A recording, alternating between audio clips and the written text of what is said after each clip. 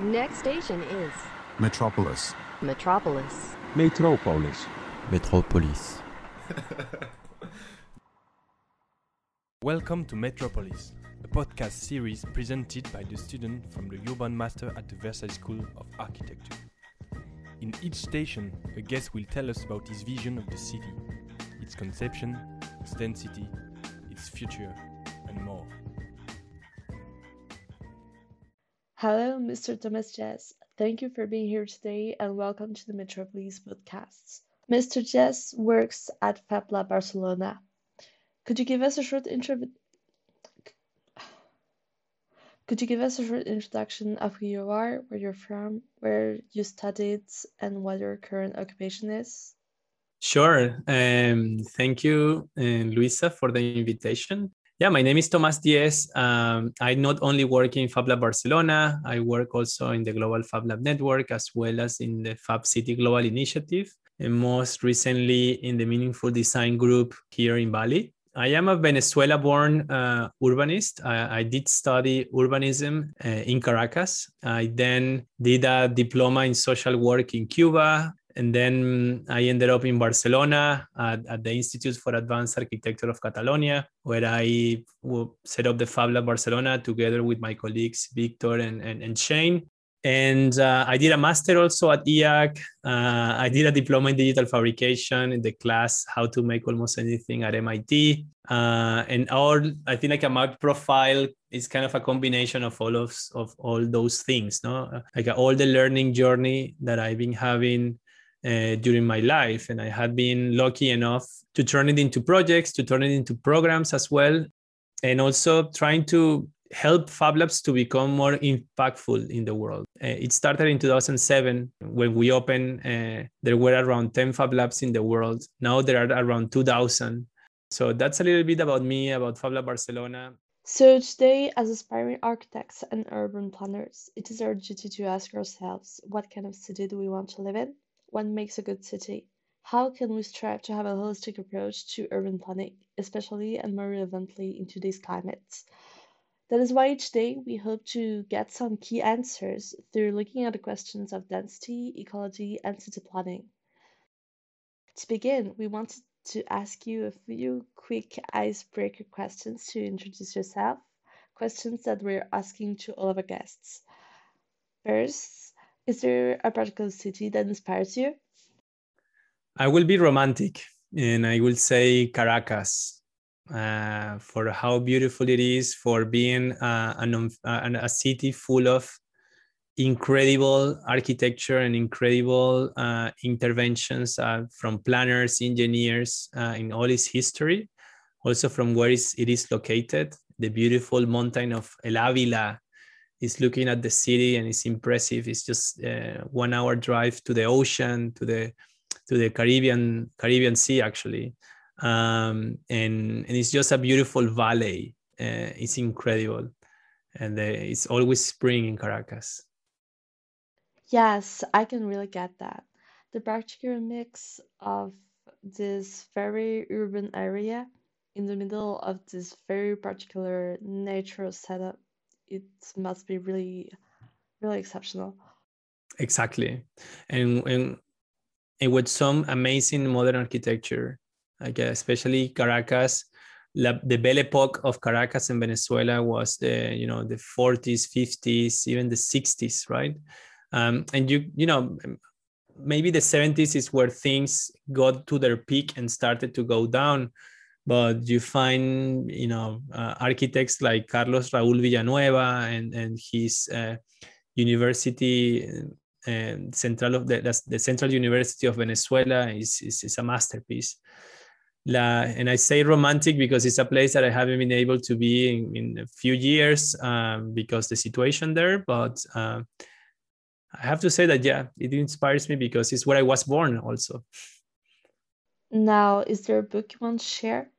I think that there are probably 2 books that I read without any order. And actually there are books that I haven't finished and they go back and forward and you can always learn something out of them. One is probably something very common in the design world. Is called Design for the Real World, and it's a book by Victor Papanek, also a key thinker, designer, that passed away a few years ago, but that managed to polish, I think the Design for the Real World is late 60s or 70s. And it was already a book that was showing the issues that we would find today. So it was very clear about where our industrial society was going, and especially which were the challenges in design that we had already by that time, we still have, and what we had been doing is actually making worse. So it's really it's always a lesson to read parts of that book. And another one that is actually a collection of essays is Towards an Ecology of Mind by Gregory Bateson. And I think also like Gregory Bateson is someone from whom we still have to learn a lot. Actually, he spent a lot of time in Indonesia, where I am now. And Gregory Bateson really kind of opens a new worldview on how to connect with natural system, how to understand our role as humans in relationship with other species. And I believe that actually the two books can be very complementary. Is there a particular architect you admire? I don't know, because, the problem with architects is that, you can admire them so much because the kind of things that they do, but then become such a terrible personalities or characters that you basically turn down all that admiration that you can have for them. I think like especially the star architects had, that we had been suffering in the recent years, have produced really, I don't know, first of all, like catastrophes around the world, because once an architect is famous, it seems to have like a full license to do anything just because he's a great architect or was a great architect. And then because it fits like this idea of the architect, the architecture of the ego, right? And architecture seems like where the most egoistic people is kind of finding a safe place and developing as much as possible their ego through buildings and through designing objects of any form. Making that this.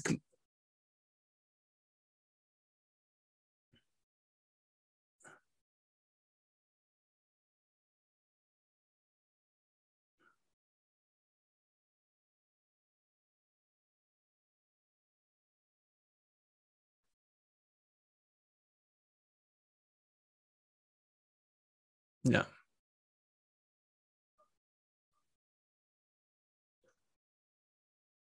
Absolutely. And I believe that, making that disclaimer, I think like my whole point is that you are not only, I believe, like you're not only a great architect if you're able to make big buildings or to innovate with some material or to make beautiful buildings or to make a great intervention in our public space. I think also it's part of being an architect is also being a good person and a good human being. If you want to put yourself as such a grand character, right? Because you are able to create this for the people. I think like you should not use that in order to go over the people, right? And for instance, here in Indonesia, to give you kind of a reference, when you have a certain name and where you are kind of recognized by your community as someone that has a special position in society, then you have the responsibility to give back, and it's automatic. Like it's more like your duty to be someone that is constantly giving and making others better. And I work with architects enough to see totally the opposite. It's kind of using other people to make themselves better, right? So making this disclaimer, and I hope that you don't cut that much of this, because I think this is important for architects to listen. I would say that I will take my chances, and I think like some people might hate him, but I believe like the role of the influence that Rem Kool have had is immense, to be honest. It's huge. I will say for myself my opinion on his personality, but I believe that he has been a great architect, innovative, not only in the practice of the more traditional architecture, but also introducing us a deeper architect that thinks beyond buildings and beyond objects, and is able to also involve himself or herself in politics, right? So I think also Rem Koolhaas is a very, very interesting politician, if you want to call it like that, and a very multifaceted architect as well. So especially, me being an urbanist also, I think, reading Delirious New York, and also, other publications, like the one, the books on the Pearl River Delta in China was also very anticipating many things that happen afterwards. So my admiration goes to Rem Koolhaas. Now, a building you keep coming back to? It's a funny question for me because I don't have that kind of obsession for buildings. Again, I've been working and living surrounded by architects. My sister is an architect. My colleagues at IAC, most of them had been architects until a certain point. So I really managed to breathe architecture and to be surrounded by architecture, and sometimes even kind of being an imposter architect in some cases myself. But I have not a particular interest on admiring one building, let's say, or this kind of as a piece of art made by someone, not even from Rem Koolhaas, to be honest. On the main topic, so part of your work is somehow related to bottom-up planning and empowering the citizen in the decisions usually made by a handful of urban planners. What would be the right balance of power between citizen and decision makers, according to you, in relation of smart citizen, for example? Yeah, I think that bottom-up planning, especially in participatory planning, is something that has been very trendy and is become also like a favorite word for some urbanists as well as for some politicians. Because somehow that kind of it gives a sense of validation of some ideas that you have about intervening in a specific setting and getting the approval or even involving citizens in the co-designing process or the decision-making process is something that, again, seems to be good for the project, right? For whichever project you do. There are really big challenges in relationship with this type of urban planning, because one is which is the right representation, and when that validation is enough, even if out of 1,000 neighbors 10 participate, is that 1% recognizable, and is this the 10 people representing all the entire voices of 1,000 people? Are the tools that are not exciting enough to make the other 990 people to participate? That's the other question. And really, I think it's something that only few people, I don't think that anyone has solved that issue, even knowing experiences that are happening in Barcelona, like the platform Decidim, where budgeting or decision making around where to put public equipment in the city is voted online using a platform. I've been seeing politicians using this to justify decisions. So it's mostly like the people voted this. Well, it's not true. It's just like a small percentage, and people was really probably choosing already something that was decided from minute zero, right? So what we were trying to do with the Smart Citizen is to basically maybe connect different trends that were happening in one moment. First, like the emergence of smart cities in 2011 was bringing the idea that technology by itself was going to make the city better, right? There would be like this super intelligent layer of technology introduced by companies like Intel, Ericsson, or IBM that was going to make cities more efficient. And then governments will have better tools to take decisions. So we saw like this top-down, very aggressive strategy, a lot of marketing on, first of all, creating profit opportunities for companies, and on the other hand, creating more control for the governments. So that was happening when at the same time we were having Fab Labs growing, and the maker movement growing really fast around the world. And we're saying like, look, a city that is smart is not because it has some central computer that processes the information that happens in the city. It's a city that is capable to generate intelligence out of the main agents that makes a city alive, which is the citizens. So how we can connect the technologies that are available in these maker spaces and Fab Labs and turn them into tools in order for citizens to become part of that collective intelligence that the city has already.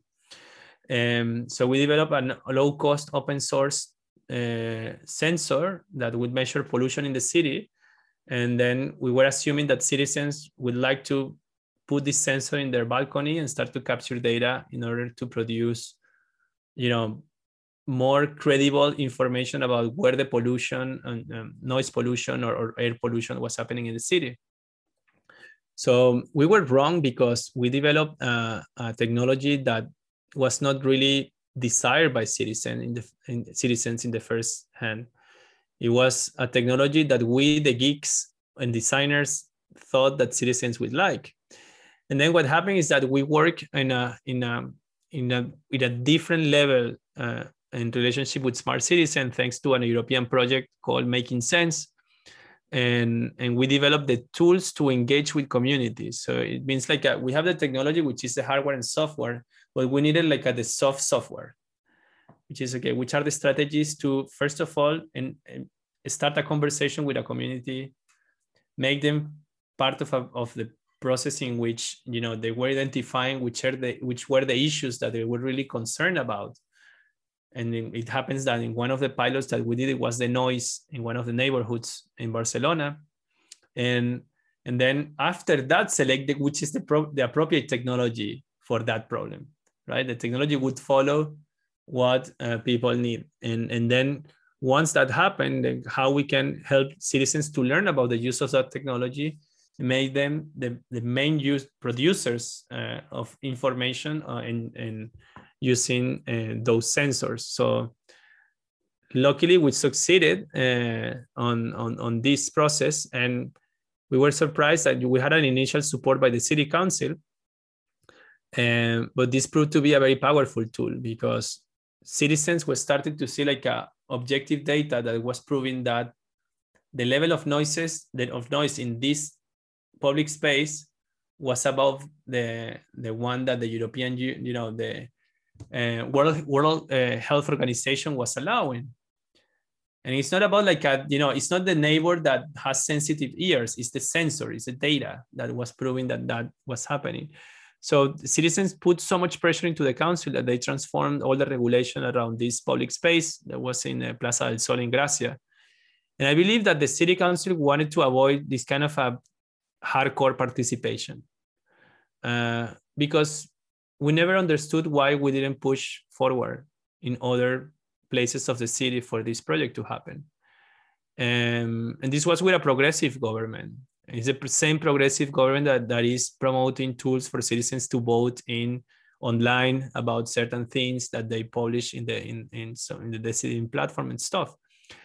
So we keep doing pilots and also deployments of smart citizens around the world. And I believe that that's just like a very tiny example that can show the power of technology for sure, but also how important it's not just to follow technology and to start a conversation with communities and dedicate time to that. The problem is that everybody's impatient. Nobody wants to talk. Everybody wants to impose their agenda.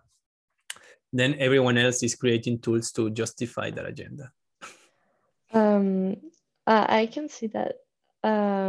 It's interesting that somehow you created the technology and then you thought maybe we can do something about it. Well, at the beginning, we thought that it was a great idea to make a sensor and citizens. Actually, it was crowdfunded twice. So we had a small validation. We put it in Kickstarter and we put it also in Goteo.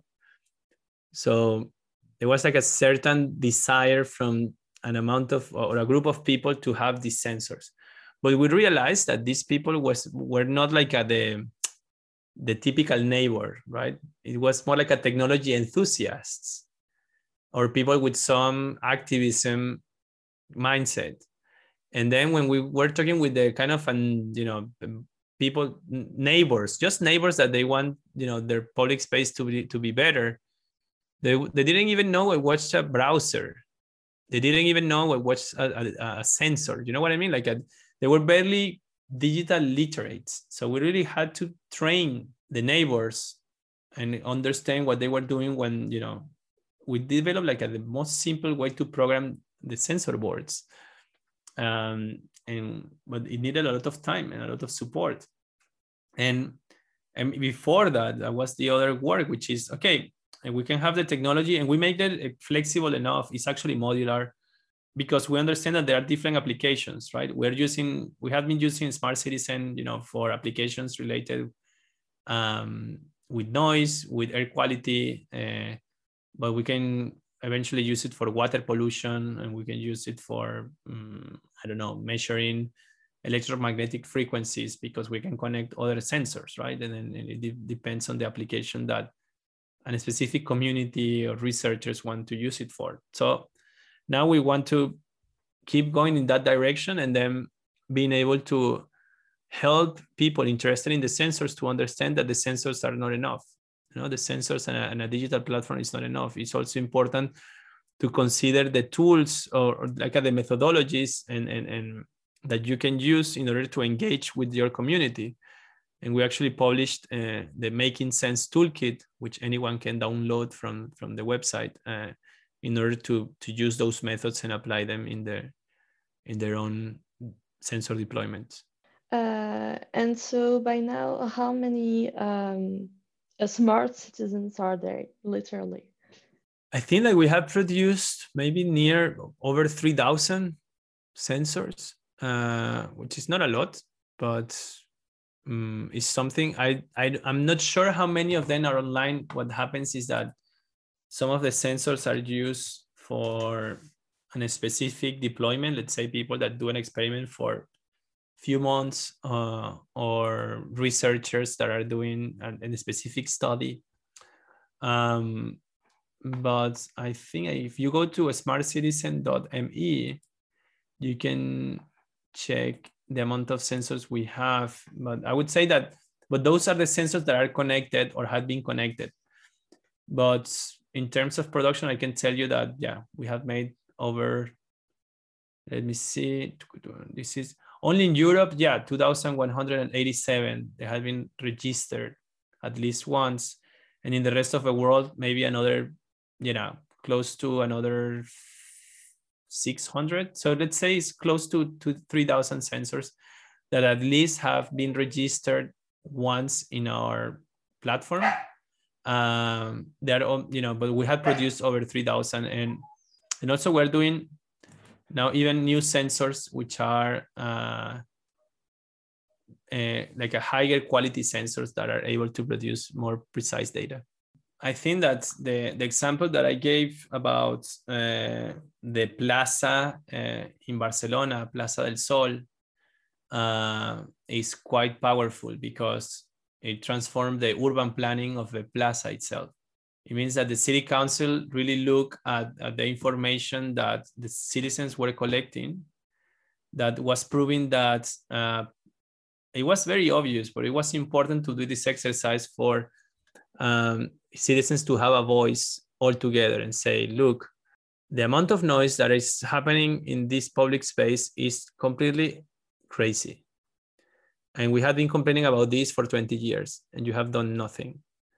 Now we have evidence that it says that this is about the levels, even inside our houses with the windows closed, we're having levels of noise that are not allowed by the World Health Organization or the European Union. So you have to do something. And what the city council did is, first of all, started to take out people drinking in the plaza earlier in the night with the police. But then it started like a participatory process of designing a new plaza and turning into a plaza for the neighborhood and not for the people coming to drink in the neighborhood. Because it was easier for the city council to concentrate or to allow people to drink in this plaza, because you then concentrate the problem into one point and don't let people drink in the entire neighborhood, right?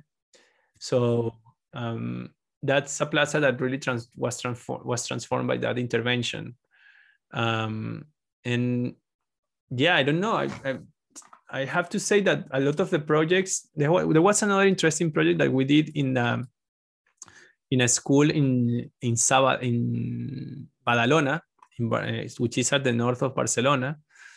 And this experiment was done by kids. And the kids put a sensor in the window of the school because the city council put a bus stop that was near to one of the window of their classroom. So every time the bus stop was coming and departing to the bus stop was generating pollution and was generating noise. So the kids were able to demonstrate to their city council that this was a problem for their learning in general. And the city council changed that bus for an electric bus. It's really funny. Actually, what I find interesting is that it's not even like the urban planners and municipalities decided that, yeah, maybe we're going to give the tools to the population to have that population approval and validate their project. It's really the citizens and maybe even the children that were given the tool and we're saying like, hey, we need a specific project for this place because we have a problem here. So it's really a full empowerment of the people and the citizens. Yeah, it's technology following people and not people following technology, right? I mean, ideally, and I believe that's one of the main learnings that we have taken out of working on a smart citizen, which is a project that is still alive. Also, I want people to understand that it's easy to say, oh, this is not kind of as famous as Instagram, no, or as it's other type of technology which is complex and it's trying to do things not following just the typical model of a startup. Let's say that, okay, it's like, okay, let's try to monetize this data and sell it to other companies. Well, we haven't been successful in that way. Instead, we have been doing smaller deployments, taking things a little bit slowly, trying to make meaningful decisions every step on every iteration that we do with the project. And here we are, like, we launched for the first time Smart Citizen in Amsterdam in 2011. And here we are 10 years after, alive, I wouldn't say that we are selling millions of sensors in the world, as you can see, but we are very proud of what we have done so far. And I think like the type of economy in which something like this could be very powerful is in the emergent distributed technology that could be enabled by blockchain, for instance. No? So you can have citizens owning sensors, producing data, putting these sensors in a blockchain, and in the blockchain in form of some sort of token. Now everybody's talking about NFTs, but it could be other type of token that other people needing or other institutions needing that data can buy using also cryptocurrencies. So the citizen can be part of the infrastructure of the city and get a reward or get paid because it generates data that is meaningful for third parties. So I can tell you, imagine like a real estate company paying for data generated by citizens in one specific area in order to understand the levels of pollution or noise before making a big investment, which can generate other consequences, which is the segregation of areas based on the data that the census produce. So you can easily have an area that has like a poor air quality, and then some people can manipulate that data, lower the prices of the land, buy, and then put the sensors back on track, and then say, oh, then and now it's clean, and then the land price goes higher. So this is the kind of things that I think that we will start to see not that far from now. It will be interesting to see how we're going to deal with those problems. I wouldn't have thought of this, but you seem to have spent quite a lot of time thinking about it. Sometimes, yeah, when you're trying to figure out things that don't have like a clear solution, you think about all the possible scenarios, and that's one of those for sure. Yeah, well, I mean, you can't plan for everything, but at least if you're trying to, maybe we can think in those problems in advance. Yeah, exactly. Yeah. So I came across projects like Cisco or Centrino that are related to relocating. Sorry, I'm going to remake that sentence. That are related to relocating part of the production in the cities, which is a big problematic for Fab Labs in general, I guess. So is it one of your objectives? And could you talk a little about this project? Yeah, I mean, these are actually these projects, and together Centrino, Reflow, which is another project that we led intellectually, we're in writing the proposal, and projects like Centrino, as well as Cisco that you mentioned. They follow the principles of a Fab City global initiative, right? And the whole idea behind Fab Cities is to really understand that in order to transform the way in which we live in cities, we need to look not only at beautiful plazas or electric vehicles or more beautiful buildings. It's really think about how cities function and how we organize society, and how this organized society organizes around work and production, and how all of this is related with value, right? I say this because the way in which cities function today is basically an urban model that is sustained by a global economy that is able to provide supplies to cities, right? The cities lost most of their capabilities to produce locally what citizens need. And they're relying on global supply chains that are sustained by cheap labor, by cheap raw materials, by cheap modes of energy, sources of energy to move these materials around the world. So it's based on and this cheap idea of cheapness is actually is mostly unfair because we have modern slavery, we have dictatorships taking over natural resources, or fake democracies taking control of natural resources, of providing all the access to natural resources to multinationals in order to sustain this kind of nonsensical global economy that is pushing for consumption, because we have to grow to generate profit. So advocating to transform that is I think it's not a problem of the global economy, but it also relates with the way in which cities function. And they are like these animals that are sucking stuff from everywhere else. No? You cannot think about Moscow or Barcelona as cities that are they end where their limits, the political limits end, because they depend on the container ships that are in the middle of the Atlantic Ocean shipping things. They depend on the mines in the Congo. They depend on the aluminum coming from Australia. They depend on factories located in Vietnam and China. So if we are able to provide cities with the capacity to produce almost anything they need, in terms of when I talk about products, it's not only objects like a mobile phone or a chair. We can talk about food as well. Most of the cities depend on like a food chains that are really fragile. And when I talk about production, also I talk about energy. When I talk about cities being capable to control their resources, I'm talking also about water or the information sovereignty that cities should have.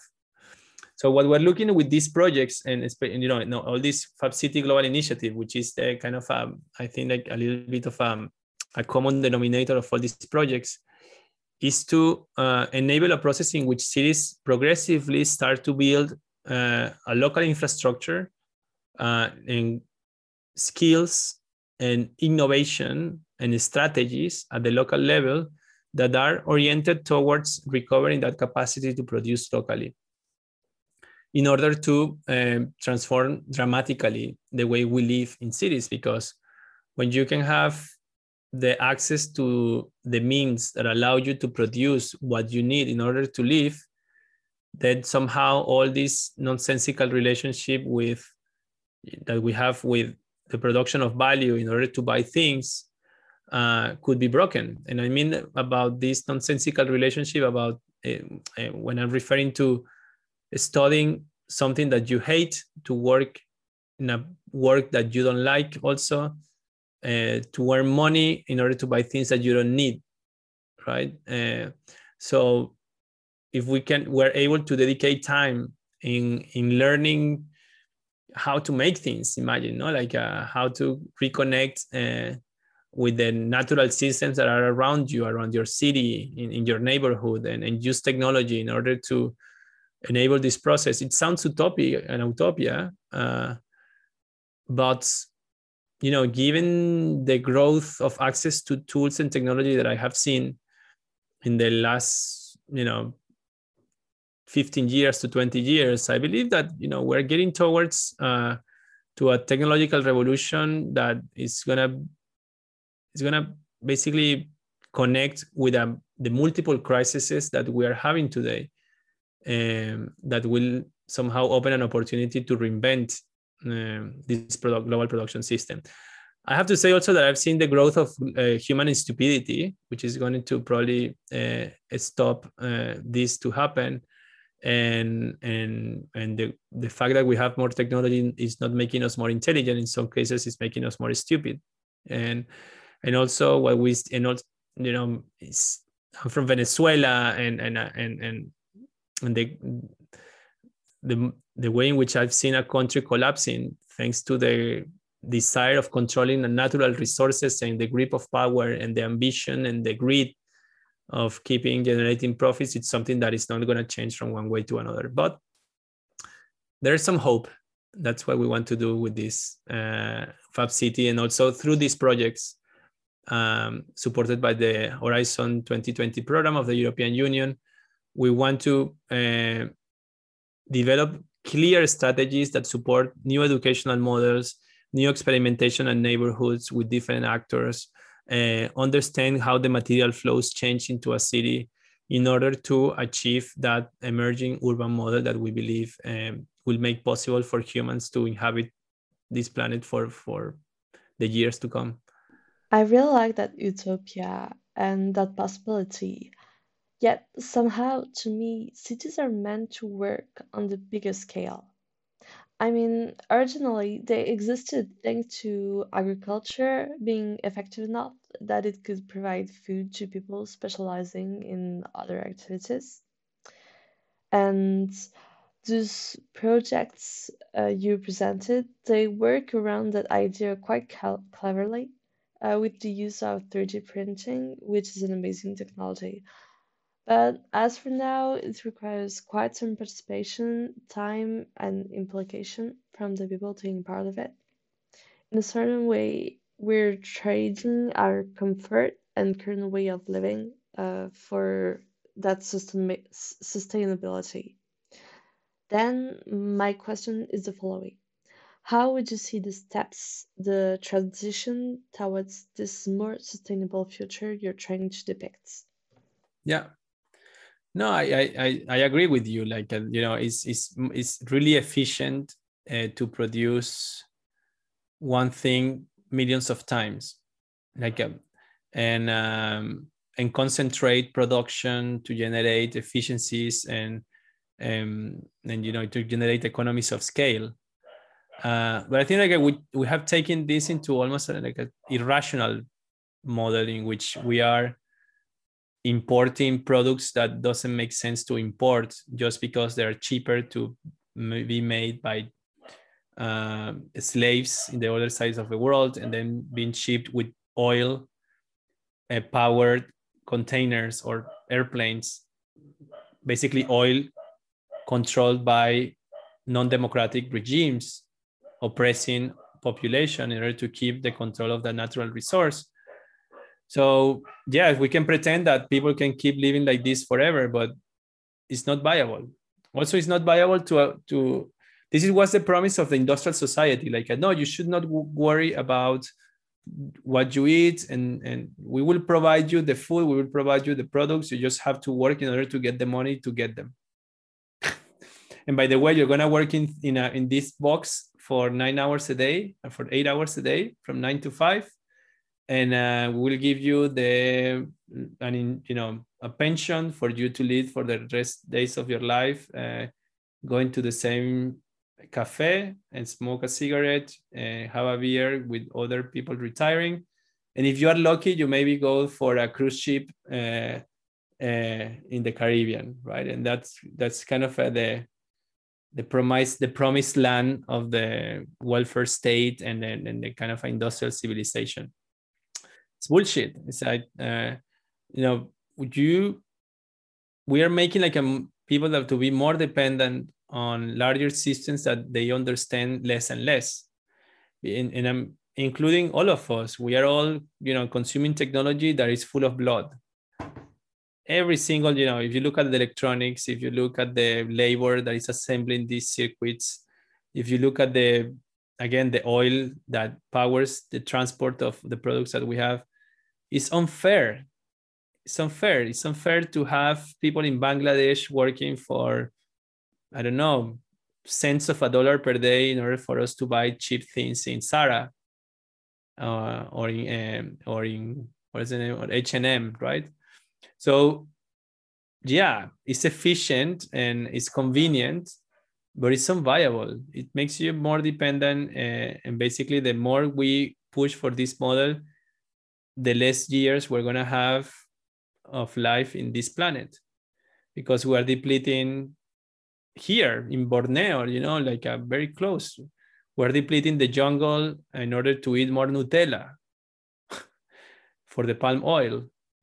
So I don't know. For me, it doesn't make sense, to be honest. And if it's about like keeping the status quo and to keep, again, this idea of the industrial society, then we should at least know that there's going to be this is not something that is sustainable for not many more decades, actually. And also, I don't know if we are okay on going to sleep every day knowing that we're fucking up other people's life and other species while we're having our convenience. I'm not saying like let's go to the forest and disconnect from society. What I'm saying is like let's use all this progress that we have been able to generate, and let's try to think the ones that we have been privileged enough to have the freedom of choice of what to study and what to do. Let's use our computing power here in our brain in order to think about possible futures that we can create if we really think about the fundamental transformations of our socioeconomic system, of the fundamental transformation in the way in which we relate with other species, where, how we think about our relationship with nature is. If it's nature serves us, or it's more like a collaboration and we find ways to collaborate with nature without compromising other species' habitats, as we have been doing. So, we can use alternatives to palm oil, and maybe Nutella will taste different. For fuck it, it's more important that Nutella tastes different than depleting, entire forests and taking away the habitats of orangutans, for instance. Or let's think even more selfish, like it's just stupid that, in order to eat more tasteful Nutella, we are taking away oxygen from ourselves. Let's put it in that way. So I think that that's a kind of fundamental questions that we need to make to ourselves. And also, finally, how we want to relate to each other. Are we happy with having people, living shitty lives in which they have no choice, getting paid just pennies in order for them to do a repetitive job every day, in order for us to have access to the great gifts of this big colony that we have created, especially the Western society?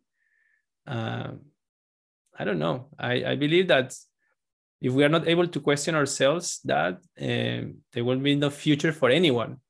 There will be no oxygen, there will be no species, there will be not enough resources for anyone, because we are so greedy that we wanted to take it all. Frankly, I can only agree with your points, but Sorry. but it's more like I told you this was going to be a bit loaded. It's all right, but it's more like I'm kind of pessimistic. Like I can't see the change really, really going like because in the end, humans are really lazy persons. Like if one option is more comfortable, you'll find 10% to say, no, the other option is better, it's more moral, and on the long term, it's going to be better, because right now we can't keep going that way. But maybe 90% is going to be, well, yeah, but my way of living is more comfortable today. So yeah, but the thing is, like, we had been also, I believe that, to be critical from the other side, I believe like the ecologist movements and even ourselves, we need to find better ways of picturing a future that is more exciting. And it's not just about like a less, Nutella will be shitty in the kind of future we're selling you. No, it's gonna be it's gonna be different, like yeah, we can still feel the pleasure. We will still be able to enjoy and have a convenient life. But let's just try to figure, we are intelligent enough on trying to figure this out without trying to,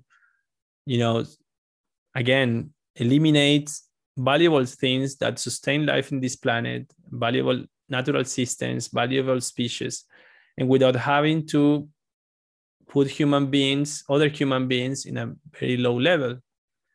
But we need to really create a narrative and a discourse that is exciting. And we, to be honest, I'm still figuring it out. Like, when I was just saying, maybe it's not that exciting. I'm trying to create a little bit of drama for people to really say, okay, this is not possible. But then the next thing I'm going to tell you is not like you have to suffer and hit yourself with a whip and but it's actually, okay, let's figure this out and let's have fun while we figure this out. And this is what we're trying to do with Fab City Hubs, what we're trying to do with Fab Labs, to become those social spaces where people get together and try to figure out how to get out, but in a good way. Having fun is a part of a social activity. Learning is something that should be fun. Institutions have been making learning painful and expensive and terrible. So let's make it just part of the everyday life. Like, we assume that it's normal to get drunk and wasted, and it seems like a learning became like the stupid thing to do, and it's the other way around. So it should be exciting, and we should look at our social activities a little bit differently and get together to learn. I think is something that we really need to consider. In France and around the world, the pandemic has completely disturbed city usages. How do you think COVID is going to affect the future of city planning? Is it an intense but temporary turmoil, or do you see long-lasting lifestyle changes, maybe for the better, maybe for the worse? I don't know. I think like for cities, the pandemic has been a little bit terrible. And I'm talking about like mostly like the power of cities, because before the pandemic, I think that there was like a really clear trend towards the power of cities or smaller regions. There's this very famous book of Benjamin Barber about talking about, his book is If Mayors Ruled the World. And he was taking like a cities should replace nations because cities are closer to citizens. It's something that Nicolas Negroponte also claimed, that we should have by 2050 the United Nations of Cities. I think like one of the worst things that have happened with the pandemic is to return the power to the nation states, which is the most corrupt and most obsolete form of human organization in the world. First of all, because the majority of nations are invented or are based on previous process of colonization that were terrible for many people. And we have lived cities more like at the disposal of the national strategies around the pandemic. And sometimes the people that work at the national level don't understand how cities work. So that's, in one hand, for me, that has been catastrophic for cities. And that's how it's going to affect the future city planning, that it's probably going to go back to the national level. And cities are starting to be a little bit powerless in relationship to that shift of where the decision is placed, right? I believe that, of course, it's the obvious reduction of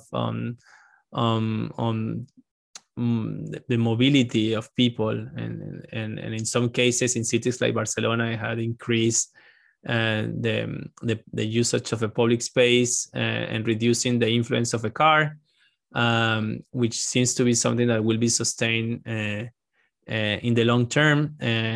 But in other cities, like American cities, have go back, the car has become like the safe place to be in a city during the pandemic, right? So Europe lives in its own bubble, but the rest of the world keeps going in the wrong direction, in my opinion, which is more cars, more private transportation, and infinite growth, right? And the kind of urbanization that is taking place in emerging economies is also catastrophic, to be honest. So as you can see, I'm not very positive on how, let's say, how if we make an analysis looking at as business as usual.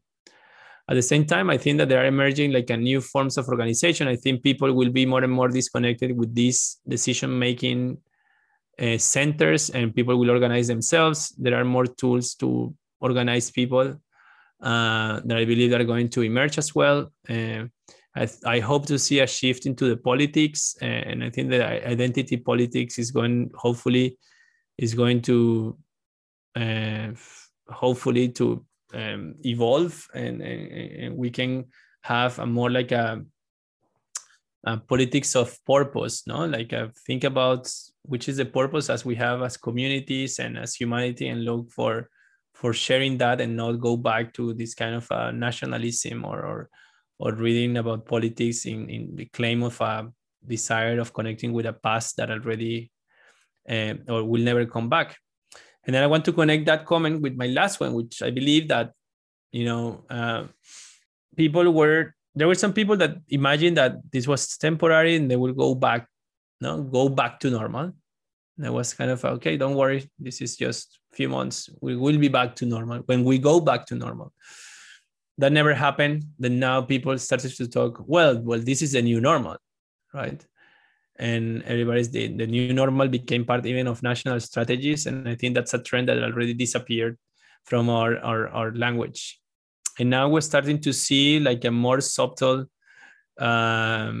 change of lifestyle. But I hope that it's also an opportunity, at least in the people that have the chance to take decisions and to find that time to reflect and to have an awakening. And, from the people I talk to, I see people that they are starting to realize how meaningless were their lives and how stupid there are so many things that they were doing before. And now they're kind of deeply thinking about how things could be done differently.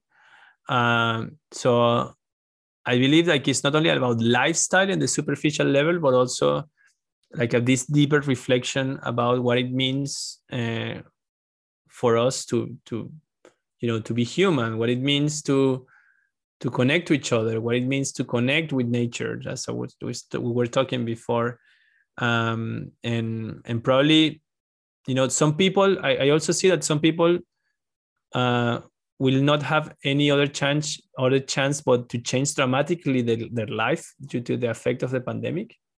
That could be positive, hopefully. And there will be people that they will have the chance of changing their life due to the pandemic, and they can. And those people will be, I think, also key people, because those are the ones that they can probably they have already the resources and the capacity to support this transformation on how we live, work and play in cities. And I think this is the people, if they try to go back, is when they're going to be smashed by reality. So yeah, I see like deep, long-lasting changes, and I try to see them in a positive way, because I hope that those serve to dismount the current state of affairs. Well, you've struck me as being quite optimistic and positive in your general approach. So I hope you're having a positive and optimistic approach on that question in particular. Thank you for that conclusion, and thank you for your time. I hope that was a nice experience for you. Yeah, I try to be as open and direct as possible. I hope that was not too confusing, and I hope this is useful for some people to connect with some of the ideas that we are working on, trying to turn them into real projects and doing small. We're trying to do small, great things. So I hope that some of those projects can inspire or can connect with other people and maybe work together in trying to create the world we want and not be victims of it. Indeed. Thank you very much. Thank you, Luiza.